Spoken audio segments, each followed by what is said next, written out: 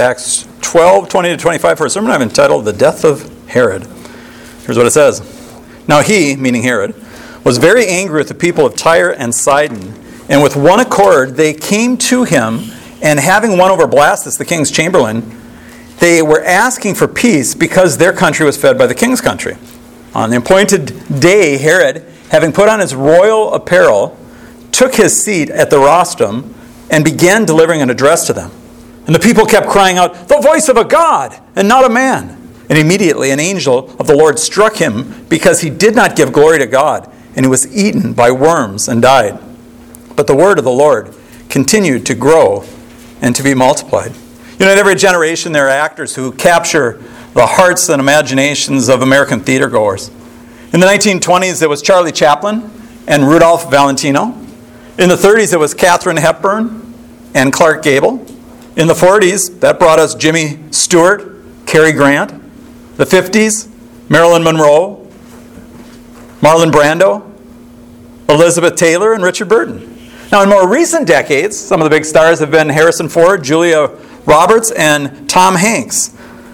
But if you're to go back before the invention of movies, say to the 1850s, who would be a big-name actor at that time? I can give you one, J.B. Wilkes. Now, like many actors before him, Wilkes was born into an acting family. His mother and father both worked on the stage. And as a kid, J.B. was athletic and popular. He was intelligent, but he really wasn't interested in schooling. And he wasn't even sure what he wanted to be when he grew up, and he wasn't all that certain he would grow up. Because once when he was a kid, he went to a gypsy fortune teller who read his palm and told him that he had a, quote, grim destiny, and that he would have a grand but short life, doomed to die young, meeting a bad end. Well, at age 16, he had two great passions, politics and theater. The first drew him into the Know-Nothing Party, and the second brought him to the stage where he made his debut in 1855. Now, J.B.'s older brother, Edwin, was also an actor, a better one than J.B., but the younger one had the physical skills and emotional intensity that always won over the crowds. He was dubbed by movie critics as the most handsome man in America, and the ladies loved him. Wilkes played dramatic roles in theaters across the nation. He said his favorite role to play was Brutus, the man who plotted and took part in the death of Julius Caesar. Well, he was a busy man. In 1858, he performed 83 plays that year, and he was paid well for his work. At the time, he was getting $20,000 a year, which is the equivalent today of $700,000. Now, to outsiders, Wilkes seemed to have everything, but inside he was seething with hatred and resentment. His older brother supported the Union in the Civil War, but J.B. was a strong opponent of abolition, that is, freeing the slaves. He actually attended the hanging of John Brown, the man who had led a slave rebellion. Well, in one of the theaters where J.B. acted, there was a man who attended on a regular occasion, and Wilkes didn't like this man personally, and he hated him for his politics and beliefs. He supported abolition.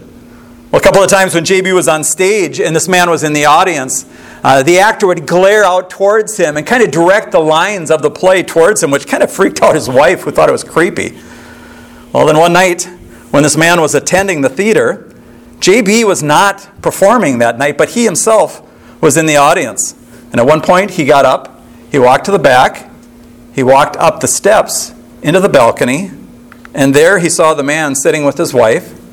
He pulled out a pistol and put a single shell, a slug, in the back of his head. He jumped off the balcony onto the stage and he yelled, "Sic semper tyrannis," which is Latin to "thus always to tyrants." And then J.B. ran off the stage and out the side door. By the way, J.B. Wilkes was his stage name. The assassin's real name was John Wilkes Booth, and the man that he shot that night was President Abraham Lincoln. Sic semper tyrannis, thus always to tyrants. Booth saw Lincoln as a tyrant who needed to be eliminated. The president said he would not only abolish slavery, but give slaves the right to vote, and of course that would have meant the end of the South as people knew it. Well, today, Lincoln is held up as one of the greatest presidents of the United States, but there are historians, especially with a libertarian bent, who think that Lincoln was indeed a tyrant, who ignored the Constitution, trampled civil liberties, and did irrevocable damage to the Republic by centralizing federal power in Washington. Well, historians can debate whether or not Lincoln was a tyrant, but I think all of us could agree that we're better off without tyrants. And that when one's removed, it's a good thing. It's a gain. It's not a loss. Well, today we have in our story the death of a tyrant whose removal came not from assassination or popular uprising, but rather from divine intervention. So today, to see the power and the justice and the vengeance of God and the unstoppable spread of the gospel, we want to consider this portion of God's word. So let's pray and get into the text. Father God, I do pray for grace and mercy. Speak to us through your word again this morning, because this word is the word of life, and these stories are real events that have deep theological implications. So bless us now, we ask in Jesus' name. Amen. Well, just to get up to date to where we are, last week we were looking at the first part of chapter 12, where we saw that James was executed by King Herod. And when he got the applause from the Jews, he went on to arrest Peter with the intent of putting him to death as well. But as a result of the prayers of the believers, God sent an angel to rescue Peter, who went back to those gathered to tell them what had happened. And that story ended with these words: when Herod had searched for him, meaning Peter, and had not found him, he examined the guards and ordered them to be led away to execution. Then he went down from Judea to Caesarea and was spending time there. Now the Jewish historian Josephus writes about this same event that we're going to look at this morning, and he tells us that it took place in Caesarea. Well, how do we want to tackle this story about the death of Herod? Three things. First of all, we want to consider his checkered past. Next, we want to see his preening arrogance. And finally, his inglorious end. So his checkered past. I did a Google search on that phrase, hoping to find the origin of it. First thing that came up was a video from a music group called Casey and His Checkered Past. It wasn't very good. I did come across another site, though, that said that phrase comes from actually the game of checkers. On a board, you have usually red and black squares. And when they say that someone has a checkered past, it means that they have a history of bad things woven in with some of the good. Well, if you looked at Herod's life up to this point, it would be a checkerboard with no red squares. They would all be black. He was really a nasty guy. Now, notice I said this Herod, because there's actually 5 Herods that are mentioned in the Bible. The first one is Herod the Great. He was the first. He reigned from 37 BC to 4 BC. Though he called himself the king of the Jews, his father was actually an Edomite, a descendant of Esau, though he was raised in the Jewish faith. His father Antipater was a friend of Julius Caesar, who helped him come to power. And then the Roman Senate later declared Herod to be king of Judea. Now, this is the same Herod that when the Magi came inquiring where the Messiah was to be born, sent him to Bethlehem, and then later sent his troops to kill all the babies in Bethlehem. Of course, Jesus escaped with his family. They went to Egypt. Now, this Herod was a cruel tyrant. He was always suspicious, not only of his underlings, but also of his family. He murdered his favorite wife, Mariamne, and 2 of his own sons. The Emperor Augustus used to say it's better to be Herod's pig than his son. That was because as a Jew, he wouldn't eat pork, but he might very well kill his sons. Second Herod that's mentioned, though, is Herod Archelaus.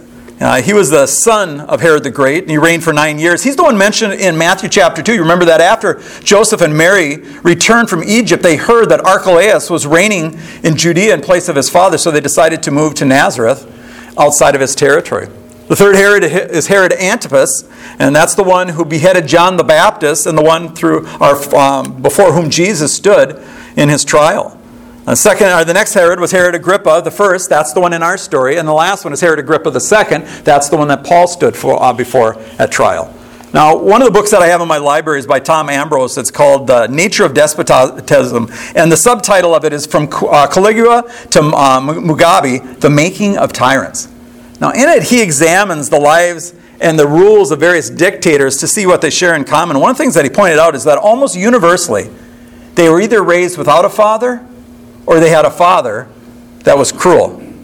Hitler's father was despised by him. Saddam Hussein didn't have a father in his life. He was raised by his uncle, who was a brutal man, a general in the army. Saddam used to carry an iron bar with him wherever he went to protect him from his uncle. Well, the Herod in this story, his father was killed by his grandfather. Can you imagine having that kind of a heritage? Herod's family was like a cross between the Kennedys and the Gambino crime family. I mean, is there any surprise that he grew up to be a tyrant? In the giving of the 10 Commandments, God spoke of visiting the sins of the fathers onto the children up to the 3rd and 4th generation. I mean, how you live has an effect not only on you, but on your kids your grandkids, and maybe even on your great-grandchildren. But thank God, in any generation, if a person repents and starts moving the family in a line of righteousness rather than wickedness, things can turn around.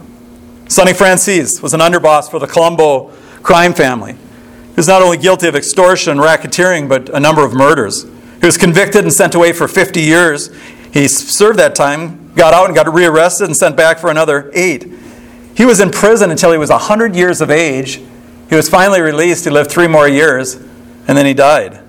His son, Michael, who was also in the business at one time, ended up getting saved.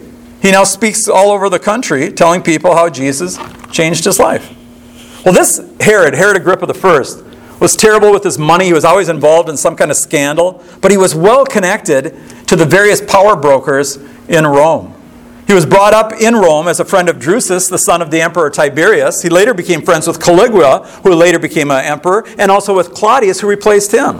What's amazing was that no matter who was in power, Herod Agrippa always knew how to ingratiate himself with the present ruler and able to survive. I mean, he was living proof of that old adage, it's not what you know, but who you know that matters. And like a cat, no matter how many times this guy was dropped, he always seemed to land on his feet. So perhaps it was his political instinct and that man-pleasing approach that led him to arrest and execute James and then go after Peter as well. Well, Herod had a checkered past, and like I said, every square was black. And if all that, though, is just background as we get into the text, our next point, though, is his preening arrogance. Now, preening is what a bird does when it arranges and smooths out its feathers.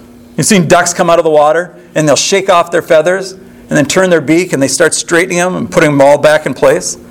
Well, preening, when it's applied to humans, speaks of dressing oneself carefully, smartly, primping.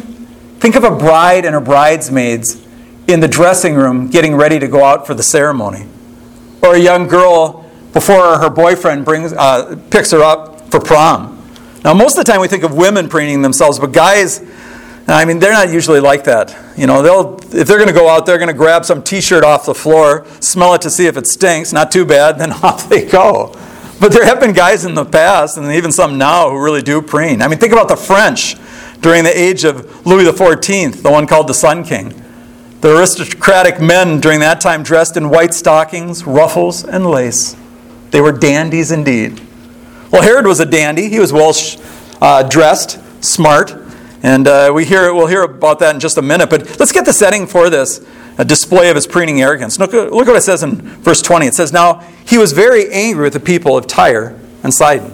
Now that's not good. When you live under a dictatorship, generally you don't want the government to notice you at all, let alone single you out for anger. I watched a YouTube video yesterday. It was a Mexican-American who was living in Siberia, married to a Russian woman. And they were talking about some of the challenge of cross-cultural marriages. I mean, some of the things are what you'd expect: language, food, culture.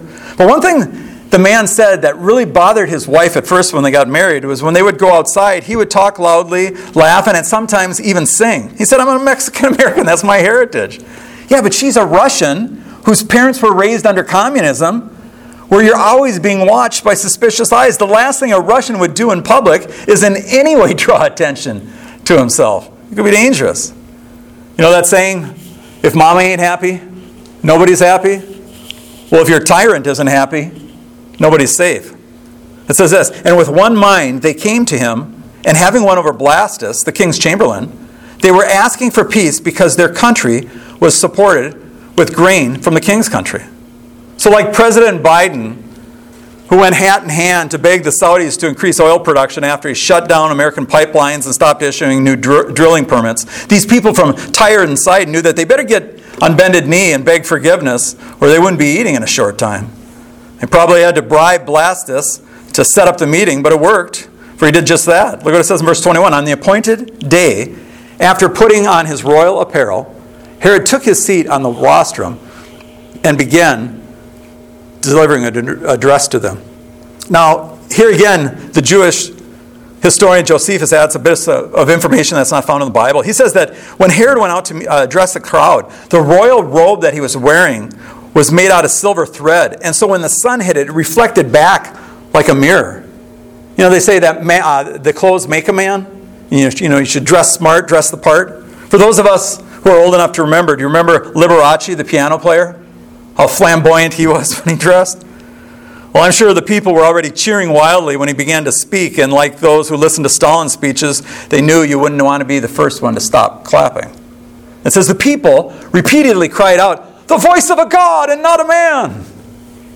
Now, the Oxford Dictionary defines flattery as excessive and insincere praise, given especially to further one's own interests. It's a form of mental manipulation, messing with a person's mind.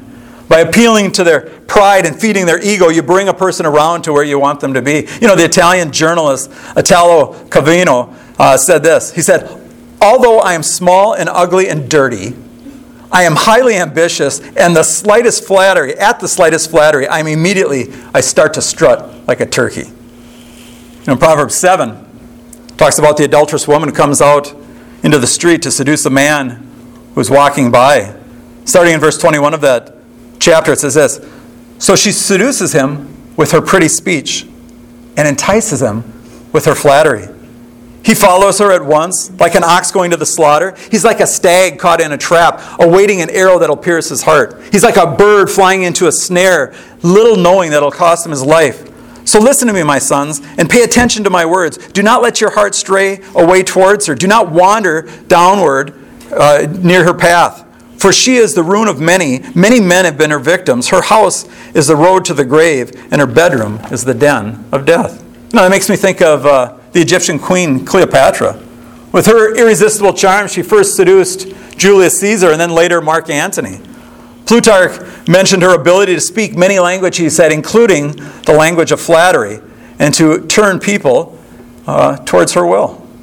Well, those who use flattery, especially with people with huge egos, they know how to slather it on like big chunks of butter on your corn. And they said it this time, the voice of a God and not of a man. By the way, isn't that what every dictator is longing to hear? Do you know that Hitler had the Lord's Prayer rewritten, directed towards him? In the communist countries where they proclaim they're all atheists, you notice that they always put up statues that everyone is required to bow before and worship. In the Antichrist, at the end, we're told by Daniel that this little horn will have a mouth that makes great boasts. In 2 Thessalonians chapter 2, we're told that he will take his seat in the temple of God, displaying himself as being God. That pride and the desire to dethrone God is evidently what led to the downfall of Lucifer, who we know as Satan. In Isaiah 14:13-14, it says this, "But you have said in your heart, I will ascend to heaven. I will raise my throne above the stars of God. I will sit on the mount of assembly in the recesses of the north. I will ascend to the heights of the clouds. I will make myself like the Most High. Nevertheless, you'll be brought low, down to Sheol, to the recess of the pit." So such arrogance on the part of Herod just calls forth the judgment of God. Proverbs 16:18 says this, "Pride goes before destruction, and a haughty spirit before the fall." And like Humpty Dumpty, he was about to have a great fall indeed. That brings us to our last point, though, his inglorious end. His inglorious end. Proverbs 16:5 says this, "Everyone who's arrogant in heart is an abomination to the Lord. Be sure of this, they will not go unpunished." Well, Herod certainly didn't go unpunished. We read in verse 23, "And immediately an angel of the Lord struck him because he did not give glory to God." Now, Josephus tells us that upon hearing this praise, Herod neither encouraged it, but neither did he try to restrain it. Evidently, he was simply basking in the moment of glory, but his end was not glorious, but inglorious, shameful, pathetic, and actually just plain gross. Luke tells us that he was eaten out by worms and died. Josephus tells us that he lived for about a week and then died. Now, in preparing for the sermon, I visited a couple medical sites online that gave information about intestinal worms in humans.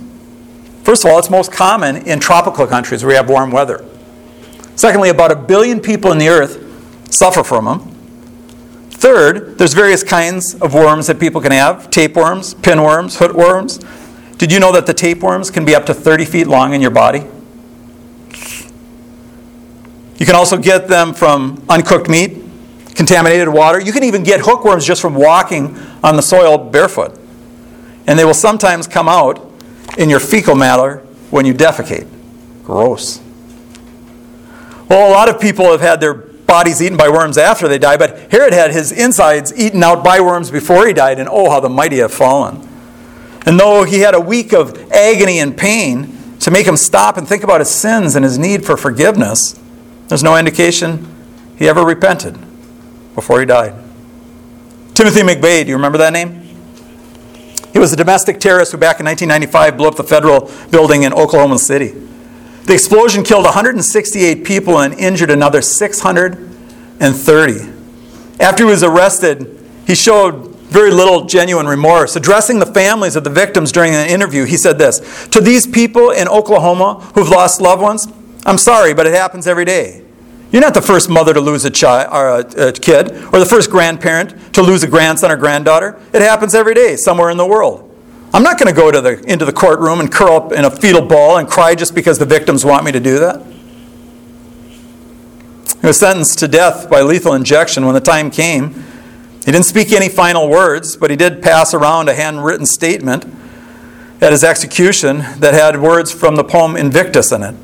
"It matters not how straight the gate, how charged with punishment the scroll. I am the master of my fate. I am the captain of my soul." But you know, his defiance was delusional. It's God who is the master of his fate and the captain of his soul. And on June 11th, 2001, God demanded his soul from him, just like 2,000 years earlier, he demanded it from Herod. I'll tell you something, someday he's going to demand your soul. "For it's been subject upon all men once to die, and after this comes the judgment," Hebrews 9:27. And the world as a whole is facing a judgment when Christ returns. Speaking of that day, God says in Isaiah 13:11, "I will punish the world for its evil and the wicked for their iniquity. I will put an end to the pomp of the arrogant and lay low the pompous praise or pride of the ruthless." Let me ask you a question. Are you going to be ready for that day? You might think to yourself, well, I'm not as arrogant as Herod. I don't strut around like a turkey. I'm not delusional enough to think that I'm God. But isn't it arrogant for you to keep God out of the rightful place he should have in your life, and to somehow think you're going to escape his judgment in doing so? I mean, you can't, you won't, so you shouldn't. If you're not a Christian, you should call off your rebellion against your Creator. He's granted a general amnesty to all the rebels who will lay down their arms, surrender to him, and swear allegiance to his Son, Jesus Christ, who died on a cross to take the punishment for the sins of those who would believe in him. Resistance is futile, but pardon is free. Now, Herod, in executing James and trying to do the same with Peter, was trying to please the Jews by seeking to impede the progress of the gospel. But you know, everyone in this story needed that gospel message he was trying to impede. The Jews who were applauding him, Herod himself, the guards who were led away to be executed, every one of them needed the gospel. Perhaps some of them heard. Probably none of them believed. And all of them perished in their sins. But notice what it says. "But the word of the Lord continued to grow and multiply." No earthly rulers, no demonic powers can keep the gospel from going forward. They tried to contain it in China, and the church has exploded in numbers as a result. The mullahs have tried to root it out of Iran, but the people are fed up with Islam and they're turning to Christ in droves. They tried to marginalize it, minimalize it, and perhaps soon they'll try to criminalize the proclamation of the gospel in America. Our enemies are going to fail as well. We just need to keep getting the message out and watch and pray as God continues to grow and multiply. I'll end with where I began. John Wilkes Booth. You know, after running the side door and riding off on a horse, Booth was later hunted down by a posse, and he was shot by a man named Boston Corbett. Sic semper sicario. Thus, always to assassins and to rulers who kill Christ's followers. Our side wins, but you need to make sure you're on the winning side. That's what matters. Let's pray. Our Father in God, this is another one of those stories. It's dramatic and it's powerful, and it shows again that vengeance is mine. I will repay, as you said. He opposed the gospel. He killed your servants. At the beginning of the story, Lord, it was Peter in jail and James dead. By the end of the story, it's Herod dead and the gospel continuing to spread. Because nothing can stop the church that Jesus said that he would build. So, Father and God, we pray for grace and mercy for the people here. We pray that you'd open up hearts and minds even today for those who don't know you and for those who listen over the radio and the internet, that you would bless all of us for hearing your word. Bless us now, we ask in Jesus' name. Amen. All right.